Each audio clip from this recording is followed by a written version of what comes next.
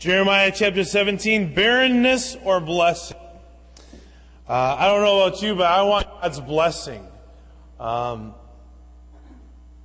Spiritually, physically, I want God's blessing.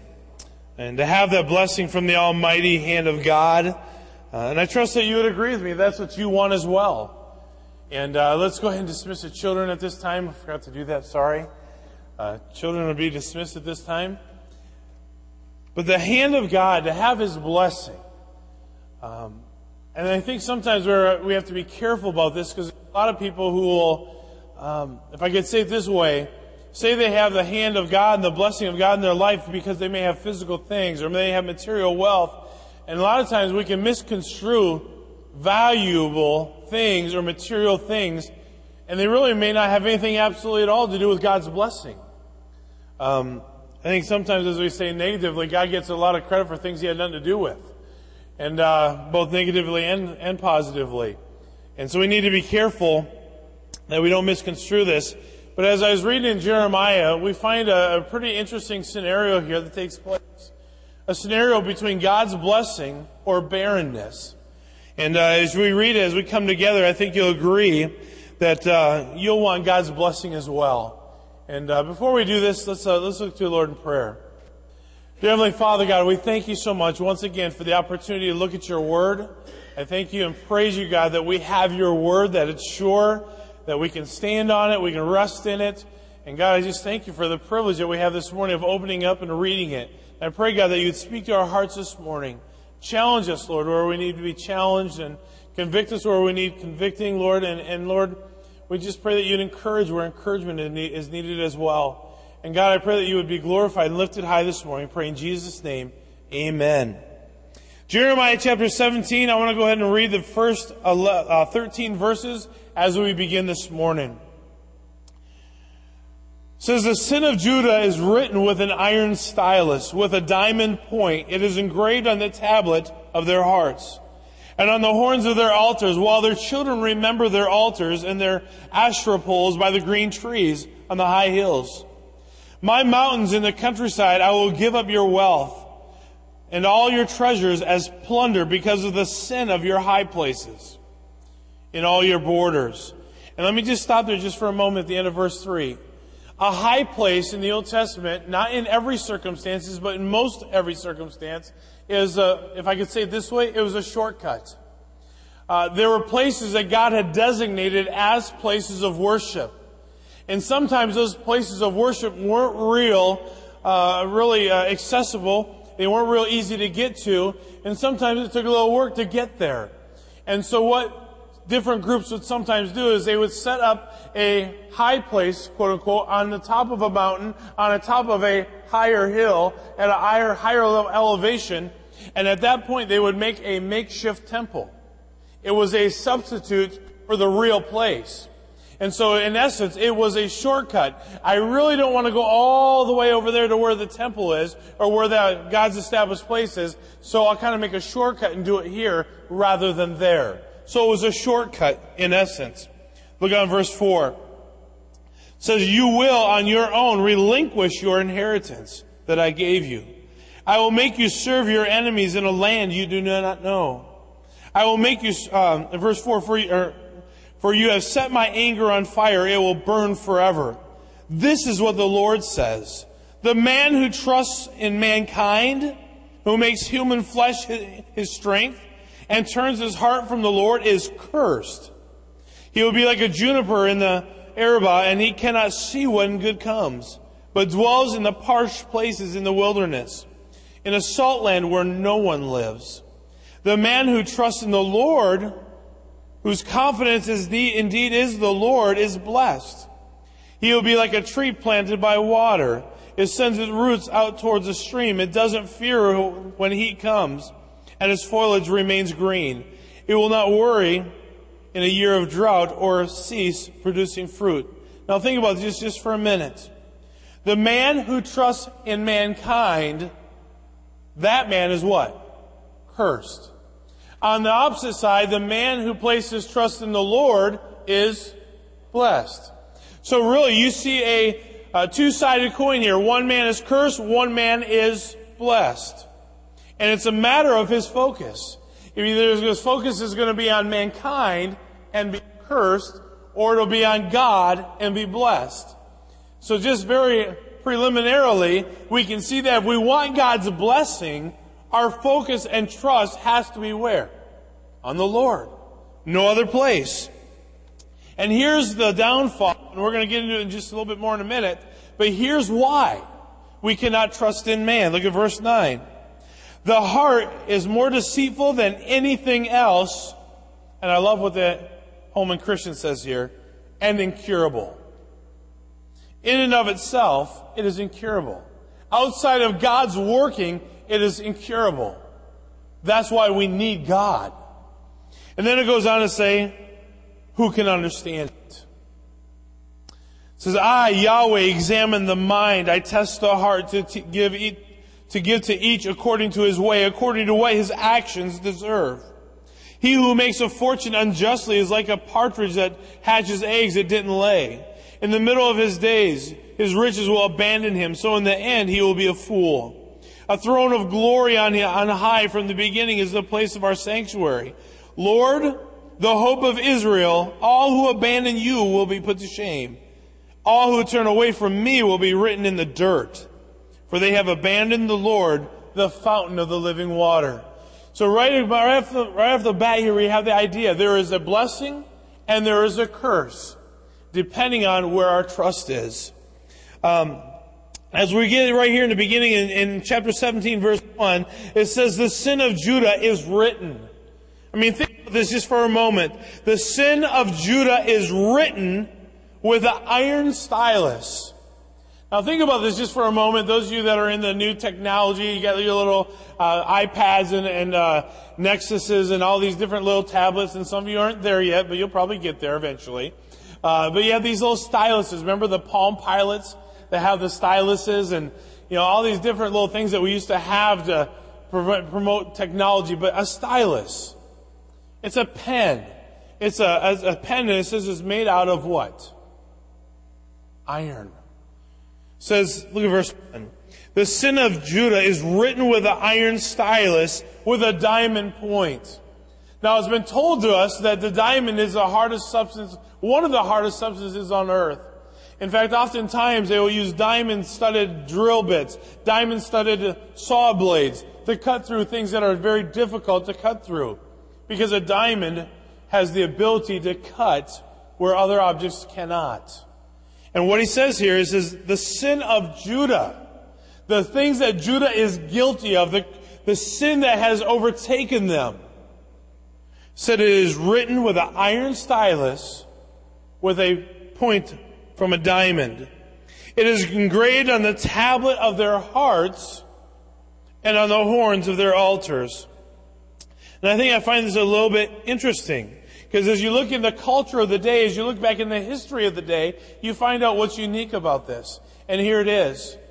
Oftentimes it was a common practice to engrave the names of gods and idols on animals' horns. And then to have near them as reminders. When I was in India, I saw some of this, not a lot of it, but I can see, I saw as we were walking or driving down the roads, you see the water buffalo. And on their horns, they would have sometimes a color, sometimes a pattern, sometimes a shape that would be connected to it. But these horns would identify not only the owner of it, but also which temple they belonged to.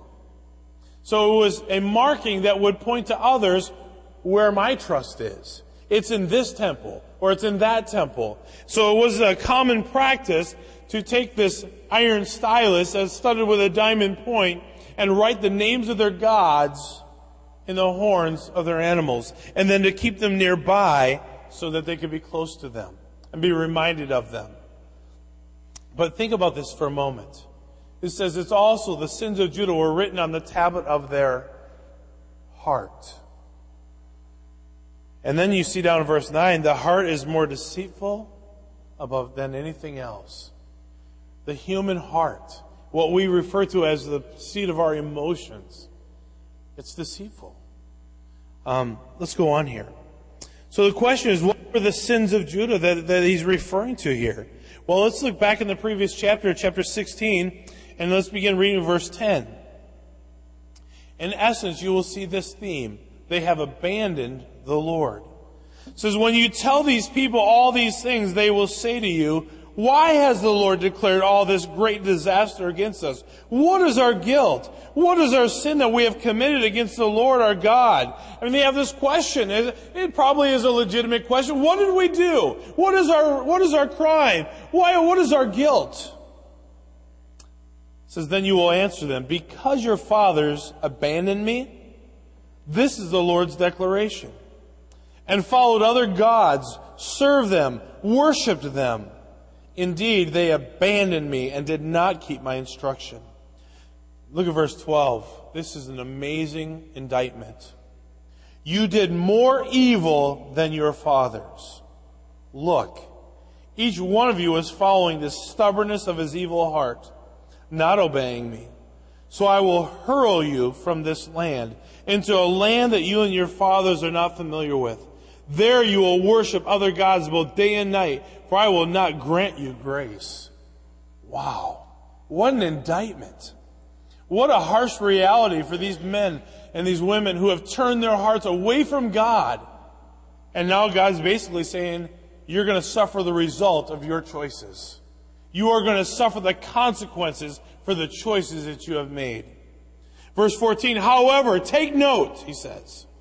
The days are coming, the Lord's declaration, when it will no longer be said, as the Lord lives, who brought the Israelites from the land of Egypt, but rather, as the Lord lives, who brought the Israelites from the land of the north and from all the other lands where he had banished them. For I will return them to their land that I gave them to their ancestors. Verse 16, I am about to send for many fishermen. This is the Lord's declaration. They will fish for them. Then I will send for many hunters, and they will hunt down on every mountain and hill and out of the clefts of the rocks. For my gaze takes in all their ways. Think about that. There's no hiding. It says, they are not concealed from me, and their guilt is not hidden from my sight. Think for a moment that they can escape the eye of God? Not even for a moment.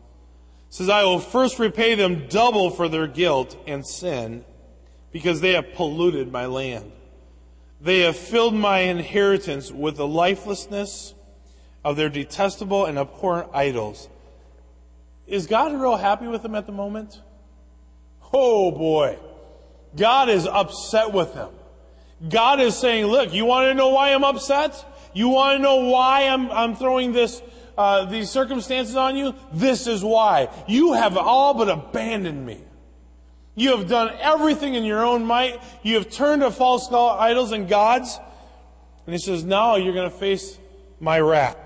Verse 19 says, Lord, my strength and my stronghold, my refuge in time of distress.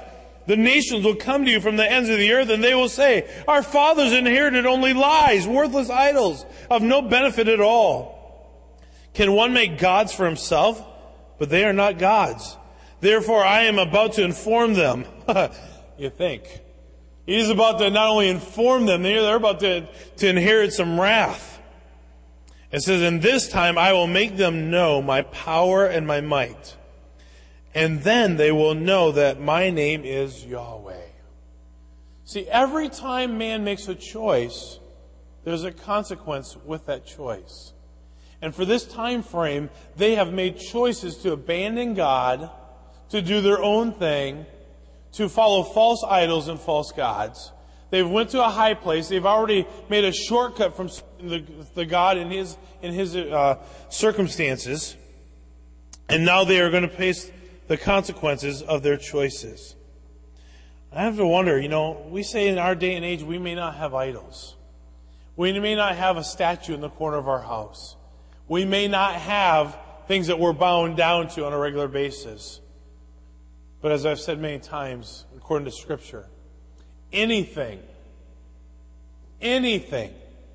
that we give more time and affection and focus to has the potential of becoming an idol in our life. And so when we ask ourselves, as we ponder our own lives, where's our trust? We need to be careful that it does not slip from off our focus doesn't slip from being on God to being on things or people or circumstances. Our focus has to remain on God, right? If we want God's blessing, if we want God to work, if we want God to be glorified in our lives, we have to keep our focus on Him and make sure that we don't put our affections and our time and our energy into things that won't last for eternity. Reminder, only two things that last for eternity are what? Souls of men and the Word of God. Everything else will be tested by fire, right? So we need to make sure that we're focused on the right things. But turn your attention here now to verses 5 through 8 once again, in chapter 17. Curse and blessing. This is what the Lord says. The man who trusts in mankind, who makes human flesh his strength, and turns his heart from the Lord, is cursed. So right off the bat, he gives us two pictures here.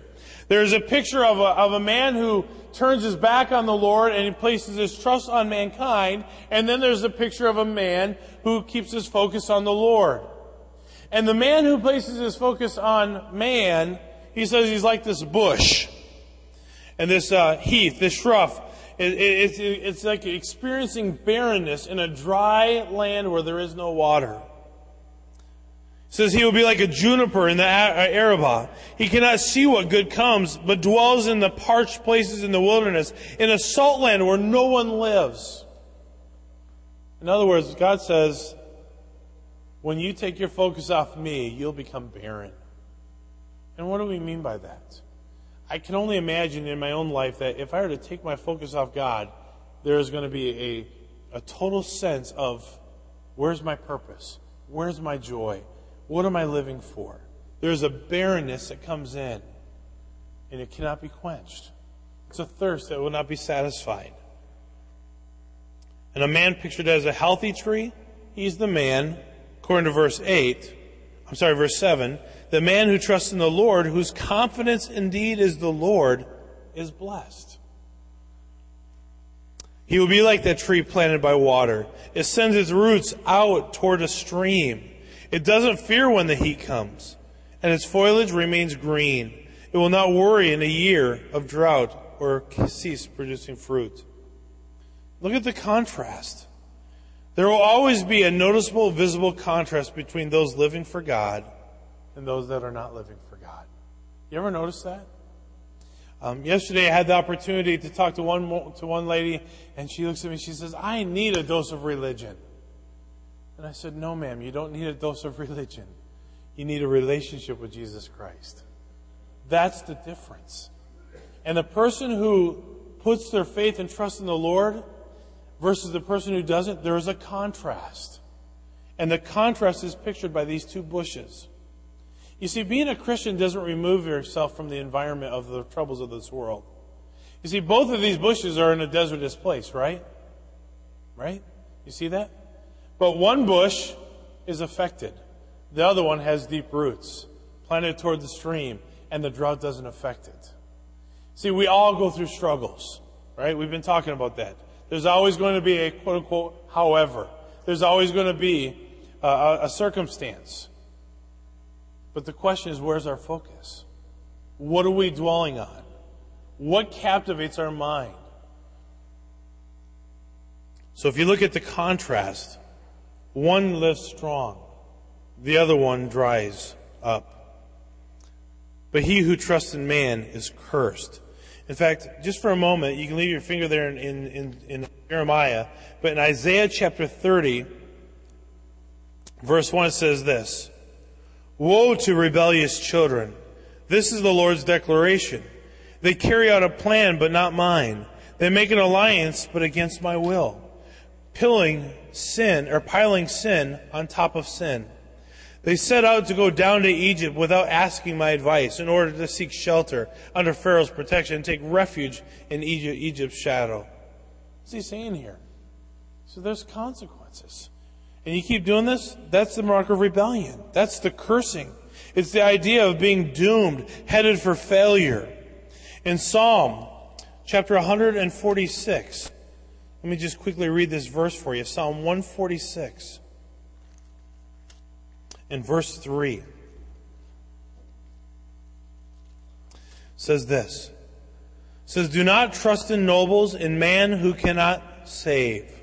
Because when his breath leaves him, he returns to the ground on the day his plans die. What's he saying here? You cannot trust in man.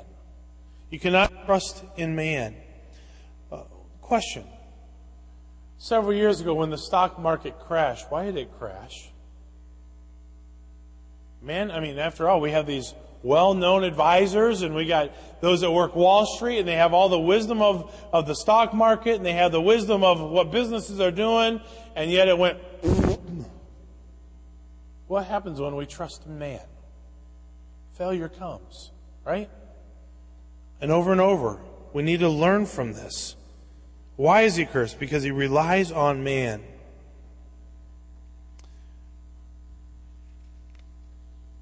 His heart is departed from the Lord. You see this from our text in Jeremiah chapter 17. The first part says, the man who trusts in mankind, who makes human flesh his strength. And look at the next part of the verse. And turns his heart from the Lord. In other words, he made a choice. The first part of the choice, from the verse there in verse 5, is that he looks to man. He puts his confidence in man. And then the second part of that choice is that he turns his heart from the Lord. Nobody put a gun to your head and said, you have to do this. Nobody says either do this or suffer. No, it's a choice. And every one of us, just like it says in Romans where he says, they that set their affections on the things of the world, it's a choice. And every day we have to contemplate the choice of keeping our focus on God or on the things of this world. I can either trust in the Lord or I can trust in man. But there's a consequence that comes with each of those choices. Their heart was turned from God to man. And we need to learn to be careful. I want to give you 4 examples just real quickly about people who experienced the curse because they turned their heart from the Lord. The first one is in 2 Chronicles chapter 15. You know the story. I'm not going to spend a lot of time here. But you remember King Asa? Asa was one of my heroes in the first part of the story. Here's a man who is on fire for the Lord. Here's a man who just starts out going gangbusters, doing what's right. He takes down all the high places that we talked about. He goes in there and he has them all destroyed. He takes all the idols that his own grandmother had put up and tears them all down. Asa is on fire for God. And he goes against God and he says, God, it's nothing with them that have many or them that have no might. And he trusts God to destroy the enemies. He's on fire. Then something happens. In 2 Chronicles chapter 15, verse 2. He says, so he went out to meet Asa and said to him, Asa and all the Judah Benjamin, hear me. The Lord is with you when you are with him. If you seek him, he will be found by you. But if you abandon him, he will abandon you. What happened? All of a sudden, Asa takes his focus off God. And all of a sudden he's, oh man, what do I do? What do I do? And the enemy's coming in. And he goes, I got it. He goes over to this king over here. He says, hey, the king over here, they're coming against us. Your dad and my dad, they were buddies. They were friends. I tell you what, I'll give you this gold, I'll give you this silver, and you join my team, and then we can overtake them. See what he did? In 2 Chronicles, it tells the story of how Asa took his eyes off God where they once were, and when he sought God, God was found of him, by him. And when he put his faith and trust in God, God destroyed the enemies. He destroyed the Ethiopians and all the other enemies that came against him. He had no problem. He says, God, whether they that have many or those that don't have many, no big deal, God. I know you can take care of it. And he takes his focus off of God and, hey, let's be buddies now. Your dad, my dad, good friends. I'll give you the gold, silver, you come on my team. And in the end, you find out that it's lost out. Something changed in his heart. It says in chapter 16 that when he was older, he had this disease in his feet. But even in his disease, he didn't look to God. He looked to the magicians and the physicians to do everything that he wanted done. He forsook the blessings of God because he was too busy looking at man. How about Ezra, chapter 8?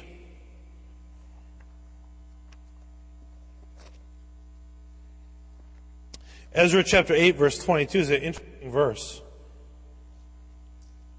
It says, I did this because I was ashamed to ask the king for infantry and cavalry to protect us from the enemies during the journey. Since we had told him, the hand of our God is gracious to all who seek him, but his great anger is against all who abandon him. You want God's anger against you? Turn your back on him. God says there's anger towards those who turn their back on him. Sometimes we have this idea that God is just a God of love. I mean, he's just a wonderful, loving God. And guess what? He is. But he's also a God of great wrath and anger as well. When we live in sin, we must expect that God's anger is going to be kindled against that. Sometimes we have this idea that, well, God is merciful and God is gracious and he's just going to turn his back and he'll kind of just let this one pass. We've forgotten that God is also a God of wrath. We forget that. We forget that when we live in sin, that angers the heart of God. And Ezra was reminding them here. He's found when you seek him. But if you turn your back, God is against that. And he'll not let it go unpunished. In Jeremiah chapter 1 and verse 16, we see another example of this. Verse 16 says, I will pronounce my judgments against them for all the evil they did when they abandoned me, to burn incense to other gods and to worship the works of their own hands. God says, I'm not for this. When we take our focus off God, we remove our trust from him. Now think about this. We're here in church for a reason, right? I hope we're here because we want to serve God and we want to grow and we want to learn and we want to draw closer to him. And so I think I can safely say that we're not going to go home today and say, well, I think I'll just look elsewhere today. You see, I think Satan works more subtly than that. I think Satan works very subtly. I think Satan works in such a way that we go through a difficult time and also we need some income and we don't know what to do. So we kind of just like, well, we forget to leave those things in God's hands. Or, we have the sickness or illness or whatever, and, well, we put our trust in what the doctors can do. See, I think Satan works a little more subtly. We don't purposely say, well, God, I got this one covered. Don't need you on this one, but thanks anyway. We don't act like that. But in our actions, in our daily processes, we sometimes take matters into our own hands. And he says in Jeremiah 1:16, that's exactly what they were doing. They were worshiping the works of their own hands. And they forgot. Wait, my focus should be on God. And in Ezekiel chapter 6, verse 9, he just reminds us, if you abandon me, he says you're going to experience the consequences of those choices. So we need to be careful. And he says overall, we have an awesome God. Galatians chapter 6, verse 7, we forget that we have an awesome God. And he's there for us. And he's there every time we call on him. And the story over and over in the Old Testament is that every time you call to God, he's there. But when you forsake him, guess what? There's a consequence. It says, don't be deceived. God is not mocked. For whatever man sows, he will also reap.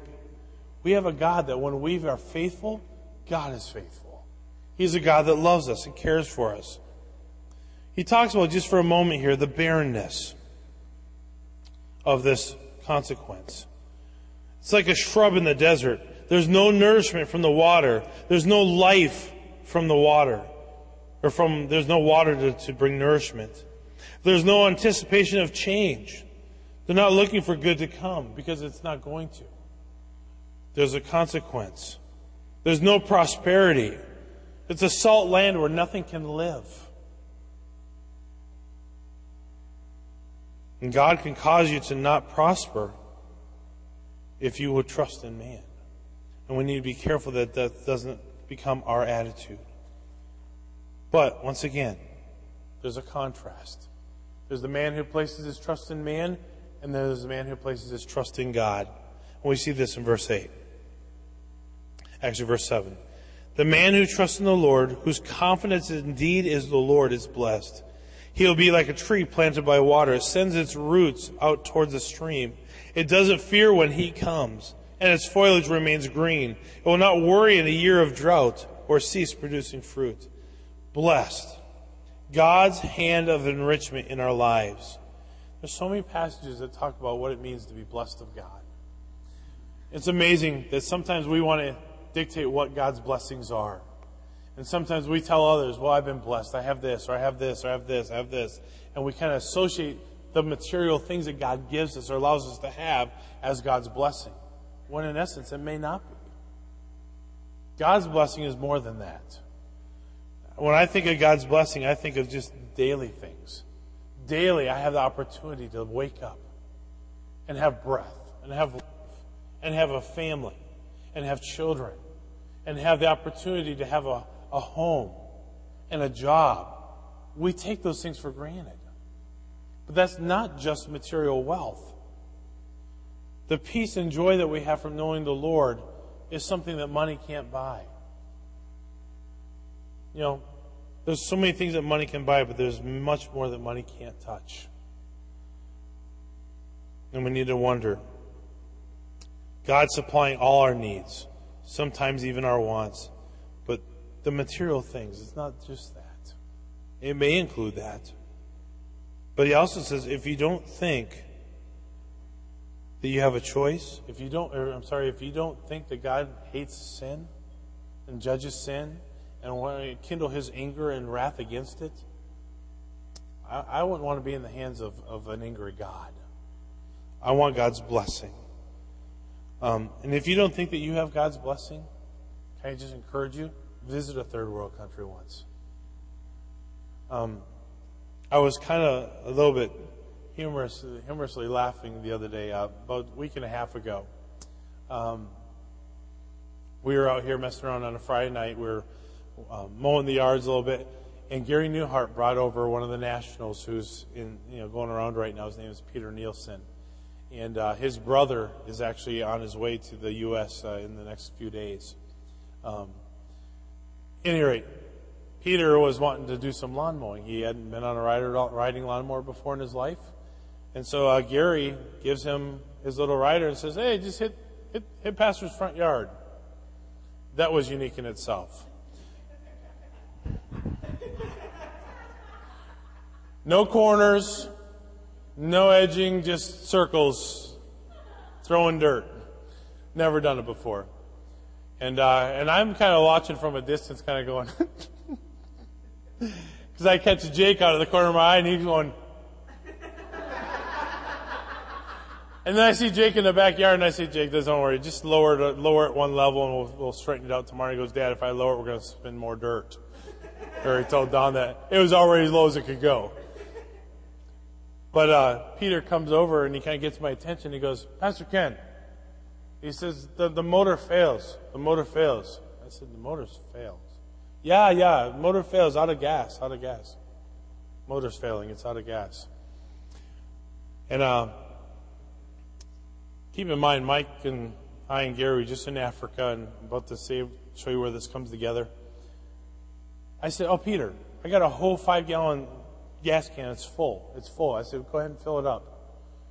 So I tell him it's just right over there. And so he goes over there, and I see him grab it. And I'm hitting the backside and so forth, and we're all working out here. And all of a sudden, I see him going again. What's the assumption? He filled up the gas tank, right? About 5 minutes later, he says it's failed again. And I'm sitting there going, what's going on with the mower?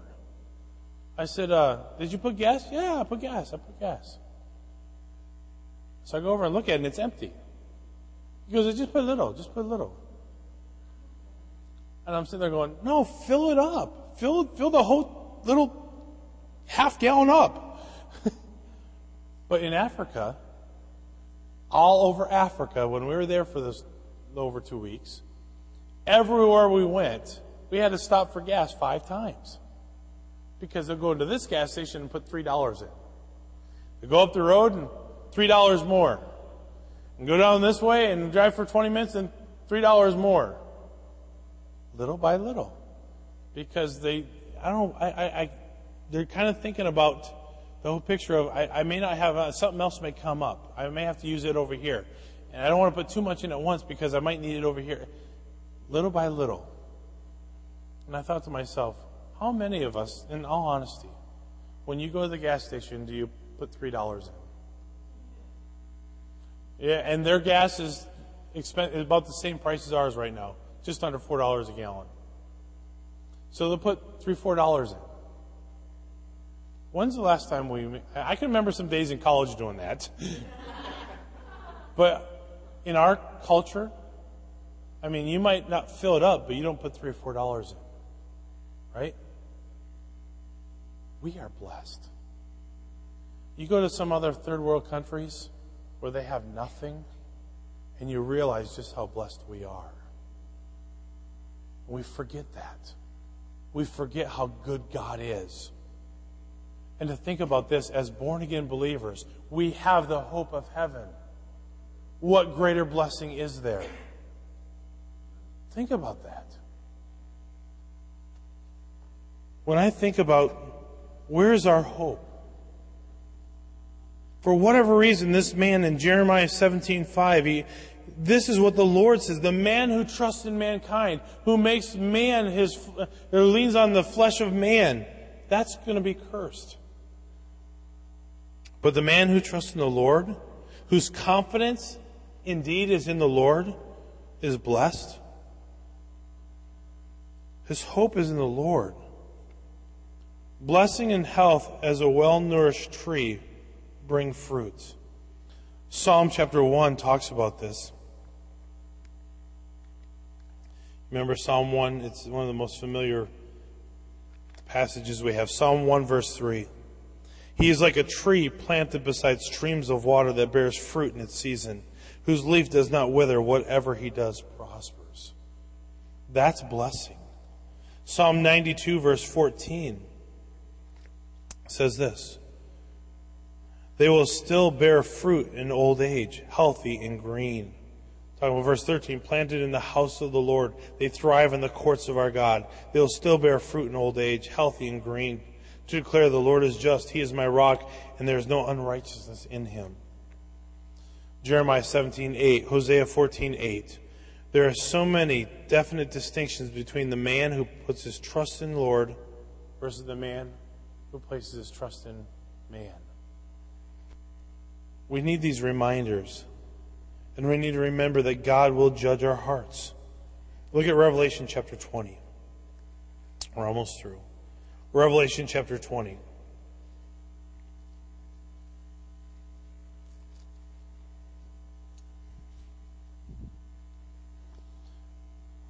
Verse 11. Then I saw a great white throne and one seated on it. Earth and heaven fled from his presence, and no place was found for them. I also saw the dead, the great and the small, standing before the throne. And books were opened. Another book was opened, which is the book of life. And the dead were judged according to their works by what was written in the books. Then the sea gave up its dead, and death and Hades gave up their dead. All were judged according to their works. Death and Hades were thrown into the lake of fire. This is the second death, the lake of fire. And anyone not found written in the book of life was thrown into the lake of fire. God will judge. And there will be a day when our trust will be called into question. And I hope that we can honestly say before God, our trust is in him. My life backs that up. I live for him and for him alone. Because in that day, we'll not be able to hide it. I find it amazing in this world, we can hide a lot of things from our fellow friends, right? We really can. We can come to church and we can bring our Bibles and we can, talk to someone and even talk to lingo, and, we're good at Christianese along with English, and we can, have the words out there, and everyone, we think we know where each other's at, and we can put on a really good front. But there'll be a day that you will not be able to disguise who you really are before God. He'll know where our trust is. He will know whether or not we're truly following Him or not. And I tell you, in that day, ultimately, the blessing and the curse will be distinguished. In that day, we will stand before God, and there'll be no escape. And that's why He said in the Jeremiah passage, or in the first part, or in chapter 16, going into chapter 17, there's nothing hidden from God. He sees everything. The cracks, the crevices. What man cannot see in our own lives is clearly seen, visible by God. And He knows where our confidence is. I don't know, but that's a startling reminder. That's a startling reminder of where's our confidence? Where's our trust? Who are we depending on? And simply over and over, as God judges man for putting his confidence in man, ultimately He'll bring glory back to Himself, because He's going to be revealed that I am Yahweh. I am God. And what's He say? One day, Acts 4, one day every knee will bow and every tongue will confess that Jesus Christ is Lord. But I would rather do it of my own volition, or at least in this mindset of, I want to willingly place my trust and confidence and boast in the Lord now, than to have to deal with it one day and see by experiencing the curse. I'd love to see that we truly are walking and focusing on God. That's a challenge. And I really do believe part of this challenge is that it is a choice. He willingly puts his trust in man. He willingly turns his heart from God. Just like the person says, I'm going to put my trust and confidence in God. Is it easy always?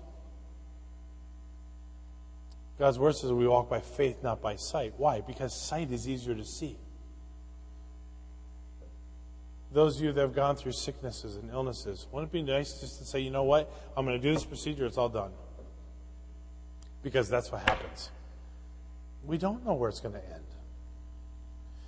Some of you would like to say, well, if I just trust God, I'm going to stop this job and God's going to open one over here. If we could see what was going to happen, we'd do it immediately. Or we would say, oh, it scares me to death. I don't want no part of it. See, that's why we just have to constantly keep our trust in Him. And know that God makes no mistakes. And every time He allows something in our life, it's for His own glory and our good. The question is, do we trust Him? Do we trust Him? I would think, looking at the life of Asa especially, and with this I'll close, I would think looking at his life, he saw God do some miraculous things. Over and over. I mean, God showed up. And yet, He took His focus off Him at the end. He had a history. But we see it all the time.